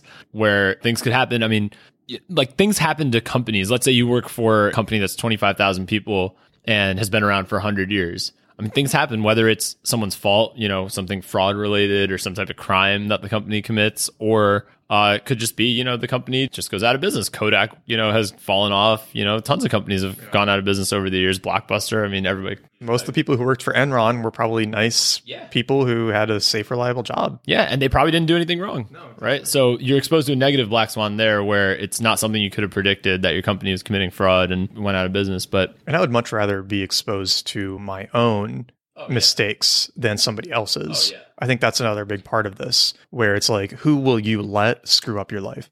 Right? Or screw up your work. And the fewer options you have, the more you are kind of relying on other people to not screw up, or the more you're relying on the job to not disappear, get evaporated. For all you know, your manager could get laid off and then your whole division gets laid off. And, you didn't do anything wrong. You were fine. Right? But at least when you're on your own and kind of eating what you kill, you're only vulnerable to your own mistakes and your own failures. Which is, a little scarier. You're playing goalie, but you at least have more control. Yeah, and I think having the options too, because you were aware and in a situation where that could happen anytime. I think going in with the mindset that like shit happens. It's not the turkey. Yeah, exactly. Shit's gonna happen. Like it will happen in our life. Things go wrong. But I think having that, like knowing that that's gonna happen, and because you're exposed to it directly, you are much more aware that it could happen. Whereas if you kind of like under several layers of insulation, I guess, right? If you work at a big company or something like that, you're not necessarily directly exposed to the customer churn or anything like that. And you might just miss it. Yeah. It's easy to think that none of those things could be problems that affect you. And then it's an even bigger surprise when something bad happens. Unlike the taxi driver who goes a day without making any sales, you expect that's going to happen sometime, right? But the person who suddenly gets laid off in a bad job market, it's a way bigger surprise. It's a way bigger surprise, and you're way less likely to have actually created options as insurance, right? So, I mean, anyone who's freelanced for any period of time knows that there are periods of feast and famine. And that during those periods of feast, you absolutely still should be cultivating future relationships so you can have more clients in the future, because things are going to, like, it's not always going to be feast. And I feel like if you are directly exposed to that because it's your business, right? Whereas, if you're in a larger company where, there might be feast and famine periods for that business, but your salary doesn't experience that. Right, so you don't feel the pain. You don't have skin in the game. Exactly. Well, which we'll get to later. We'll get to, yeah. Well, I think the optionality does filter into the next section. Not so directly, but this idea of creating more options by removing the things that limit them is really big. And, Taleb has a whole part of the book called Via Negativa, right? So by removal, where he talks about how so many problems and issues and sources of fragility can be fixed by removal, even though we have this naive interventionism, this desire to do something, this desire to add something in order to fix problems. So let's talk about Via Negativa, and I'll read from the book. And this is a really good example of Via Negativa, right? The shoe industry, after spending decades engineering the perfect walking and running shoe with all manner of support mechanisms and material for cushioning, is now selling us shoes that replicate being barefoot. They want to be so unobtrusive that their only claimed function is to protect our feet from the elements, not to dictate how we walk as the more modernistic mission was. In a way, they are selling us the calloused feet of a hunter-gatherer that we can put on, use, and then remove upon returning to civilization. It is quite exhilarating to wear these shoes when walking in nature, as one wakes up to a new dimension while feeling the 3 dimensions of the terrain. It's a perfect example, right? Shoes. We realized that all of these raised heels, these ideal running shoes, were actually creating issues. We were heel striking as we were running, really bad for your legs. That's where most running injuries come from. And now we're recognizing, if you go look at children running around in tribal societies, they don't land on their heels. They land on the balls of their feet. It's a completely different running mechanism. And if you try running barefoot, you'll feel it yourself. It'll kind of force you to run that way. Exactly. Yeah. You cannot heel strike unless you're wearing, Nike, whatever running shoe. And when you try to do it naturally, it feels totally wrong. And so now, the shoe industry is realizing, wait, we created all these problems by trying to change how people ran. We need to go back to nature. And I mean, we're seeing this all over. We're seeing this in so many industries where we thought the solution was intervention, and it turns out the solution is just removing this belief that we can out-engineer, millions of years of evolution. And I think that's actually a really interesting tangent maybe to run into for a second. But, I think when Taleb talks about stressors, and I know he says this probably somewhere in the intro, but time is kind of the ultimate stressor, right? I believe that's right in the beginning of Anti-Fragile. And things that have been shaped by evolution have experienced that ultimate stressor, right? This time, all the stuff that's happened over time. And yeah, I think the shoe thing is a great example, right? I mean, humans it's probably a 50-year-old solution, something like that, I'm guessing. Maybe couldn't be much older. Yeah, and the solution turns out to be to take away the human solution and let it go back to the nature solution. The marathon monks running on these thin soles, they don't get leg and hip issues. Right. They run marathons weekly and they're fine, right? But then you take somebody in modern world and they're running on pavement in these heel striking shoes and it creates all these issues. And I think going back to what you were saying about the intro, right? He's got this line from Nietzsche, just because something doesn't make sense to you doesn't mean that it doesn't make sense. So there were all these natural systems where it was like, oh no, we can do better. And then we try to mess with it and realize, okay, no, Mother Nature was doing something right here, right?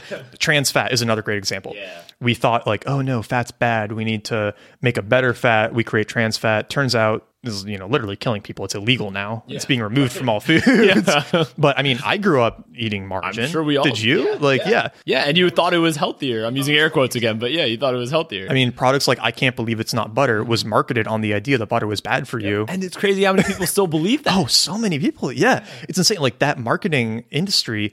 Or eggs are bad for you. Remember that whole thing? Yeah. Or that, your bread should be based on grains or your diet should be based on grains. Right. The food pyramid. The food pyramid. It's all these crazy things where we and even going back to the ADHD example, right? It's like the solution is to try to beat Mother Nature, that, we intelligent humans know better, and we don't. We've never done a better job in any of these natural systems than evolution has, right? And so this is kind of Taleb's argument here, is that the solution isn't to add drugs or add complicated shoes or add any of these things. It's to remove them. It's to get back to a state of nature. Part of why the paleo diet, I think, is so popular, because we're recognizing that everything that we have added to our diets is what's bad for us. Right. There's nothing 2,000 years old in our diet that's bad for us, right? Like even bread, right? If you can get pure bread. There's some great companies out in New York actually right now that are working on creating basically ancient bread. Yeah, and I'm sure they're not just New York. I'm sure it's everywhere else too, but yeah. Like it's fermented. It's not, they haven't massively upped the gluten content. It's pretty good, right? But if you're only eating things that were invented in the last few hundred years, you're going to be unhealthy, right? I mean, I was just having this conversation with someone last night about multivitamins. So I haven't been a big fan of multivitamins. My family took them. I used to take them when I was in high school. My family still takes them. And it's somewhat of a point of contention where I think this is truly via negativa, is I don't think adding something like a multivitamin, there's not nearly enough proof that actually does anything. And if you're eating a somewhat healthy diet, even if you're not eating that healthy, I still think, you get enough nutrients from your food. And then this is the naive interventionism part of it. I don't know if there have been long-term studies done of like how having, 2000% of certain vitamins affects other aspects of your health. Like, does it reduce absorption of certain nutrients? Does it? Or is the quality of those vitamins as good as if you got it from your food? Well, we know that's not true. Oh, okay. So we know that there's something different about vitamins and nutrients obtained via food versus obtained in isolation. So the bioavailability of certain vitamins ingested, in isolation versus from foods is very different. So even if you're taking 2000, ICUs or whatever, vitamin C, it's not the same as getting that from an orange. Right. Because something with the orange, the fiber, the juice, all that is very different. Just as eating an orange is very different from drinking orange juice. Right. Exactly. Right. Yep. The fiber and the pulp and the actual eating, something about the mastication affects how you digest it. Whereas, eating a fruit is not so bad. Drinking fruit juice is really bad, right? It's like as bad as soda. But then even with fruit, right, we know that ancient fruits were not nearly as sweet as the ones we eat today. They've been, strategically bred to become sweeter and sweeter and sweeter and sweeter because, again, if you think of like a Paleolithic human, there are very few foods that are that dense in calories. And sweetness was a good indicator of calorie density. And so you wanted to eat all that you can. And if you weren't living near the sea and you couldn't get enough salt, then fructose was a good way to help your body retain water. It was a supplement for salt, right? So we have all these built-in biological urges to eat this fruit and this sugar. And now there's high fructose corn syrup and everything. So yeah. This via negativa argument for food. I mean, I think it's so simple, right? It's like if you want to eat healthy, just remove everything that we have done to mess with food. If you want to be physically fit, remove everything we've done to mess with physical fitness, right? Stop sitting so much. Walk, get a standing desk, walk places more instead of using the car.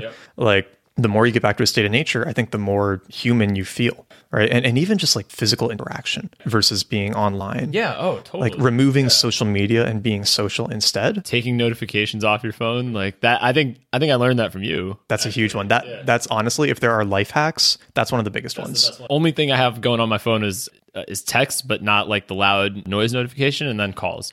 And that's about it. And I think calls also is partially because of what I do for work right now, but I think that'll change when I control my own schedule a little more in the near future. Yeah, that's one of those weird things where I think some people get scared of doing it, but then you also find that people almost respect you more if you're harder to get a hold of. Actually, Chaz told me when he was at P&G, one of the things that he did was he never set up his voicemail. So people couldn't leave him any voicemails. And that's what I do on my phone. No voicemail. And he found out that people tend to solve their own problems when they can't reach you. Well, that was speaking of habits that made me a bad employee. When I was working at Sumo, if somebody needed something or had a question and they messaged me on Slack about it, I would usually wait an hour or two to respond. And in most cases, they would figure it out without me. Because it was just sort of okay, let's just see if they're procrastinating by asking someone a question, right? I think a lot of people do that. Right. Or instead of Googling it, they're asking you I think keeping in the work environment for a second, even just people who tend to be super, super busy, there's so much to be gained by just cutting stuff out of your schedule. Anything you can cut out, unnecessary meetings, if you have the flexibility to do that. Not scheduling a meeting just for the sake of scheduling a meeting. I think these are easy things you can take out. And then also just drilling down to what is your actual job? What are you actually trying to do? Well, and the people who are really productive are usually the ones who are doing that. They're not the ones fitting a ton of stuff in. They're the ones who are the best at saying no, at removing things. Something I started doing recently, and we mentioned Taylor a lot in this episode, but he's another big Anti-Fragile fan. He wrote a good article about actually planning out your day roughly in terms of what you were going to work on, and then going back at the end of it and filling things in. And I don't like having a rigid schedule, but that method of planning out what projects you'll be working on during certain time blocks, I find is very helpful for not looking for work and being artificially busy, because then every time you go to work, or you start to work on something, you end up asking yourself, what am I going to log this on my calendar as? Oh, yeah. So you're kind of backwards fitting it. Exactly. And if you can't justify it later, then you're going to be why was I doing that? Yeah. And that's really helpful. Yeah. But I mean, I think it's not just productivity stuff. I think dermatology is another good via negativa stuff. So the article will be out when I release this episode, but I mean, I mostly don't use soap anymore. And you don't use shampoo. And I haven't used shampoo for... And your hair looks awesome. Thank you. I can say that because I'm sitting here in person with you. You're not the first in-person podcast guest to bring that up. But I mean, it's weird. I think shampoo and conditioner is a perfect example where, especially for men, right? If you stop using it... Okay, so I shouldn't say men. I should say anyone with short hair. If you stop using shampoo and conditioner, you'll go back to normal in a couple weeks, and then you never need it again. And that's pretty cool, right? Like you saved a lot of money. And then with soap, it's very similar, right? Like I think some people worry about smell. Smell's really not much of a concern as long as you're eating well. They worry about dirtiness, and most of us who are listening to this, like you spend all your time indoors or, in a gym, go in the shower, get wet, like rub your body with your hands or with a towel or something, but you don't need, these irritants or whatever. Yeah. And I mean, really at the far end with a lot of the dermatology stuff, you get these kids who have acne, probably from their diet and lifestyle choices. And they go to a dermatologist and they say, oh, you need to get on doxycycline, an antibiotic, right? Yeah. Absolutely terrible for their system because, one, the doctor doesn't want to say, change your diet because that's insufficient because the kid's going to be upset and probably the mother or father is there looking over them, like expecting them to make their child happy. Exactly. Well, and it goes back to the interventionism. It's like, here's another product that you should use to fix this problem that comes from this other product, right? You have acne because you're eating all this shitty food. So instead of removing the shitty food, take this, drug that will destroy your immune system. I mean, and there's also a lot of work being done these days on the skin microbiome. And how we are effectively killing it, right? With a lot of the things that we use. Well, it's like that antibacterial soap, right? Yeah.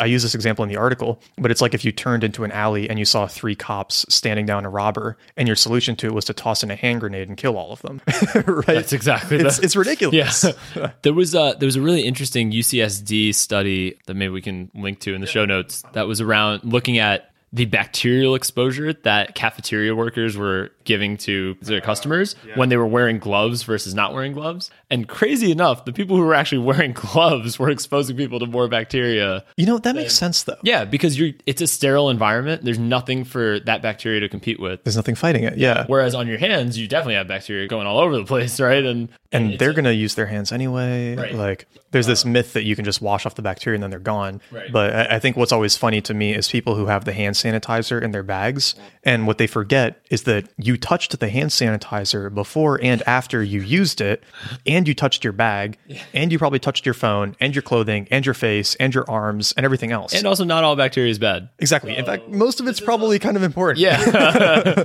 And if you going back to the anti-fragile argument in the hormesis, exposing yourself to some cold viri and everything else is going to be good for your system, right? That's how vaccines work. And if your reaction is to wash your hands incessantly every time you meet someone, then you're never going to build up that immunity. So, I mean, going back to the via negativa, it's a really useful heuristic, which is that whenever there's a problem, right, the first question shouldn't be, what do I add to fix it? But maybe, what do I remove that might be causing the problem? Or how do I take something away to make it better? In an odd way, it relates to like minimalism.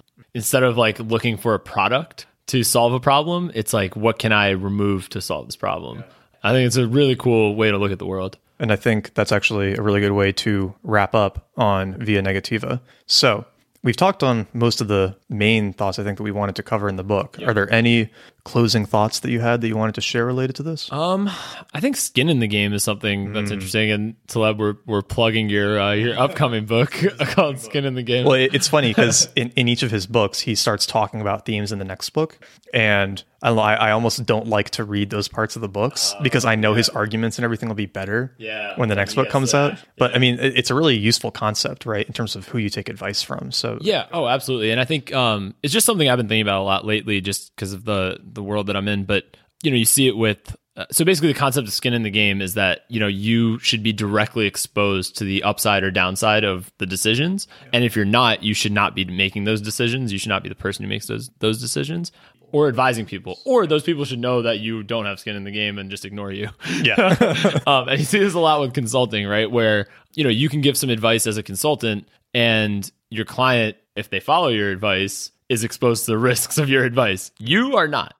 Right? You are going to get paid the same whether the advice works or it doesn't. And that's assuming like, a standard consulting relationship where it's paid by hour or paid by, a retainer or something like that. And you see it in politics as well, right? Where I think Taleb has recently wrote an article about the like peace in the Middle East thing with Palestinians and Israelis. And he says actually the US being involved in that solution, the peace process, probably actually makes things worse because the US is not living with the reality on the ground. Yeah, okay, in theory, the U.S. is this impartial third party. Really, we're not this impartial third party, but we're also just not exposed to any of the risks. So we don't have any skin in the game. If there is no peace, it doesn't really affect our lives here all that much, but it certainly affects the Palestinians' lives, and it certainly affects the Israelis' lives. So Taleb's argument is, kind of like let them figure it out, and his theory is it would get figured out a lot quicker because they both have skin in the game.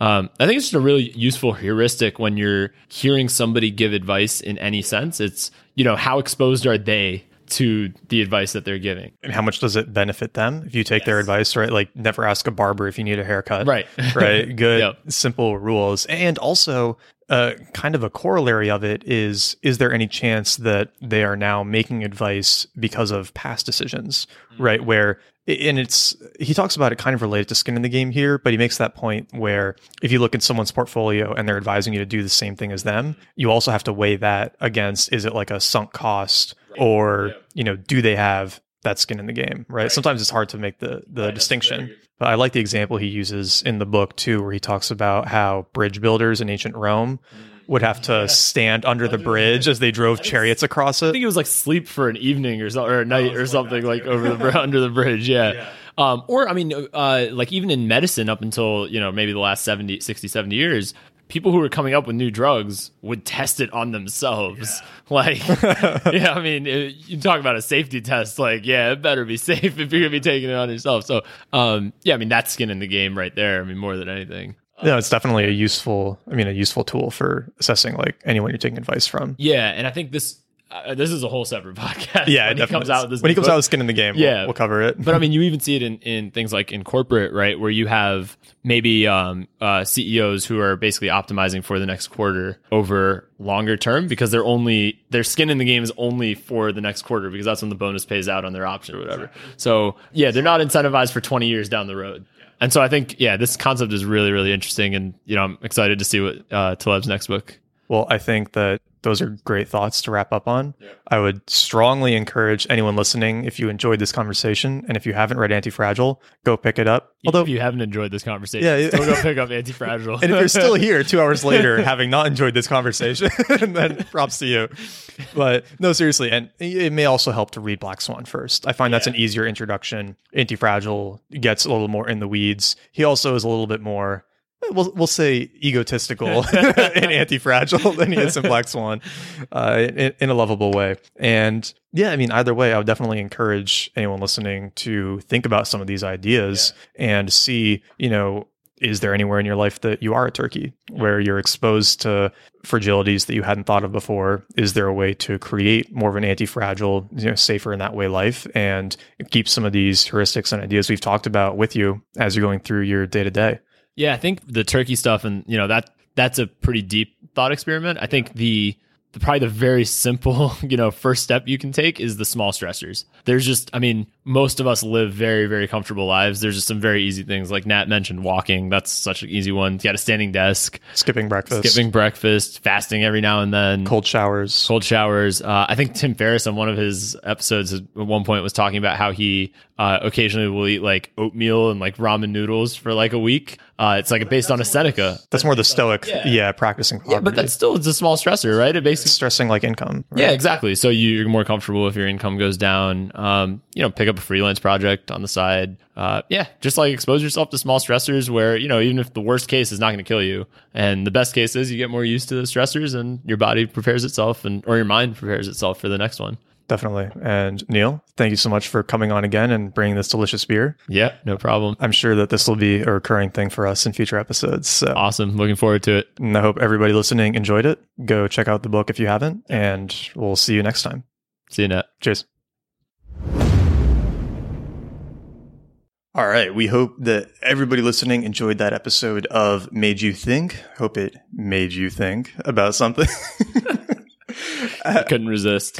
No, it had to be said. But as always, episode show notes and more are available at madeyouthinkpodcast.com. Definitely go check it out. Get the links to everything that we mentioned in the show. You can always hit us up on Twitter. I'm at Nat Eliason. And I'm at The Rail Neil S. So let us know what you thought of this episode and share it with a friend who you think might enjoy it. This podcast can only survive and grow with your help. And we would love it if you would let somebody else who you think might enjoy listening to these topics know about the show. Thanks, guys. See you next time.